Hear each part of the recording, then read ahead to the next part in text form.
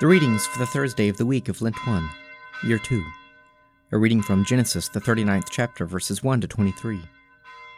Now Joseph was taken down to Egypt, and Potiphar, an officer of Pharaoh, the captain of the guard, an Egyptian, bought him from the Ishmaelites, who had brought him down there.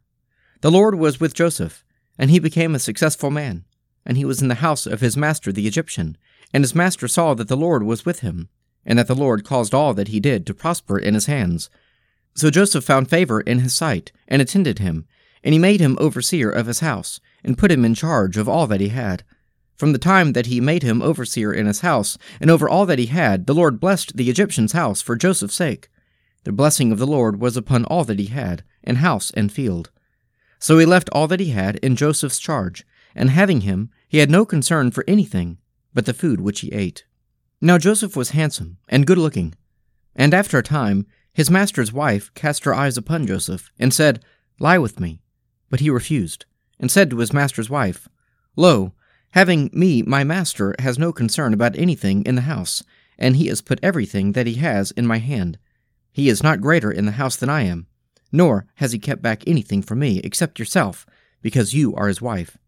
How then can I do this great wickedness and sin against God?" And although she spoke to Joseph day after day, he would not listen to her, to lie with her, or to be with her. But one day, when he went into the house to do his work, and none of the men of the house was there in the house, she caught him by his garment, saying, "Lie with me." But he left his garment in her hand, and fled, and got out of the house. And when she saw that he had left his garment in her hand, and had fled out of the house, she called to the men of her household, and said to them, "See, he has brought among us a Hebrew to insult us. He came in to lie with me, and I cried out with a loud voice. And when he heard that I lifted up my voice and cried, he left his garment with me, and fled and got out of the house." Then she laid up his garment by her until his master came home, and she told him the same story, saying, "The Hebrew servant, whom you have brought among us, came in to me, to insult me. But as soon as I lifted up my voice and cried, he left his garment with me, and fled out of the house." When his master heard the words which his wife spoke to him, "This is the way your servant treated me," his anger was kindled. And Joseph's master took him and put him into prison, the place where the king's prisoners were confined, and he was there in prison. But the Lord was with Joseph, and showed him steadfast love, and gave him favor in the sight of the keeper of the prison. And the keeper of the prison committed to Joseph's care all the prisoners who were in the prison, and whatever was done there, he was the doer of it. The keeper of the prison paid no heed to anything that was in Joseph's care, because the Lord was with him, and whatever he did, the Lord made it prosper. A reading from 1 Corinthians, the 2nd chapter, verse 14, through the 3rd chapter, verse 15. The unspiritual man does not receive the gifts of the Spirit of God, for they are folly to him, and he is not able to understand them, because they are spiritually discerned. The spiritual man judges all things, but is himself to be judged by no one. For who has known the mind of the Lord so as to instruct him? But we have the mind of Christ. But I, brethren, could not address you as spiritual men, but as men of the flesh, as babes in Christ. I fed you with milk, not solid food, for you are not ready for it. And even yet you are not ready, for you are still of the flesh. For while there is jealousy and strife among you, are you not of the flesh, and behaving like ordinary men? For when one says, "I belong to Paul," and another, "I belong to Apollos," are you not merely men? What then is Apollos? What is Paul? Servants through whom you believed, as the Lord has assigned to each. I planted, Apollos watered, but God gave the growth. So neither he who plants, nor he who waters is anything, but only God who gives the growth. He who plants and he who waters are equal, and each shall receive his wages according to his labor. For we are God's fellow workers. You are God's field, God's building. According to the grace of God given to me, like a skilled master builder, I laid a foundation, and another man is building upon it. Let each man take care how he builds upon it. For no other foundation can anyone lay than that which is laid, which is Jesus Christ. Now if anyone builds on the foundation with gold, silver, precious stones, wood, hay, straw, each man's work will become manifest. For the day will disclose it, because it will be revealed with fire, and the fire will test what sort of work each one has done. If the work which any man has built on the foundation survives, he will receive a reward. If any man's work is burned up, he will suffer loss, though he himself will be saved, but only as through fire.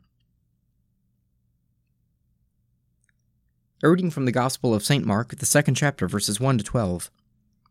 And when he returned to Capernaum after some days, it was reported that he was at home, and many were gathered together, so that there was no longer room for them, not even about the door.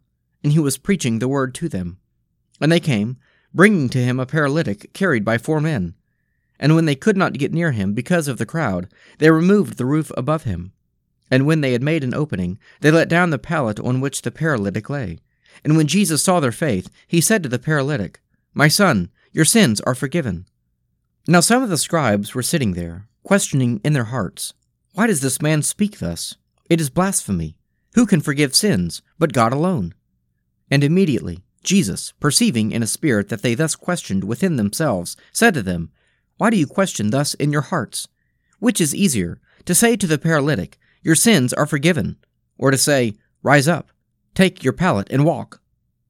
But that you may know that the Son of Man has authority on earth to forgive sins, he said to the paralytic, 'I say to you, rise, take up your pallet, and go home.' And he rose, and immediately took up the pallet and went out before them all, so that they were all amazed and glorified God, saying, 'We never saw anything like this.'"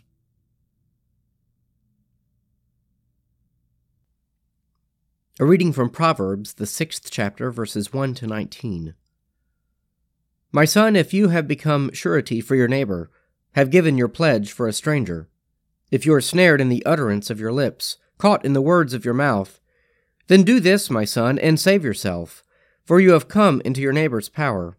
Go, hasten and importune your neighbor. Give your eyes no sleep, and your eyelids no slumber. Save yourself like a gazelle from the hunter, like a bird from the hand of the fowler. Go to the ant, O sluggard, consider her ways and be wise. Without having any chief, officer, or ruler, she prepares her food in summer, and gathers her sustenance in harvest. How long will you lie there, O sluggard? When will you arise from your sleep? A little sleep, a little slumber, a little folding of the hands to rest, and poverty will come upon you like a vagabond, and want like an armed man. A worthless person, a wicked man, goes about with crooked speech, winks with his eyes, scrapes with his feet, points with his finger, with perverted heart devises evil, continually sowing discord. Therefore calamity will come upon him suddenly. In a moment he will be broken beyond healing.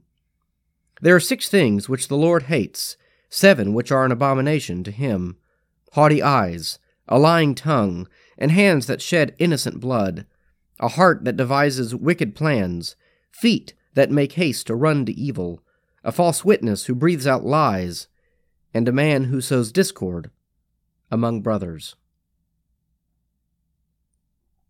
Let us pray. Our Father, who art in heaven, hallowed be thy name. Thy kingdom come, thy will be done, on earth as it is in heaven. Give us this day our daily bread, and forgive us our trespasses, as we forgive those who trespass against us. Lead us not into temptation, but deliver us from evil. For thine is the kingdom, and the power, and the glory, forever and ever. Amen.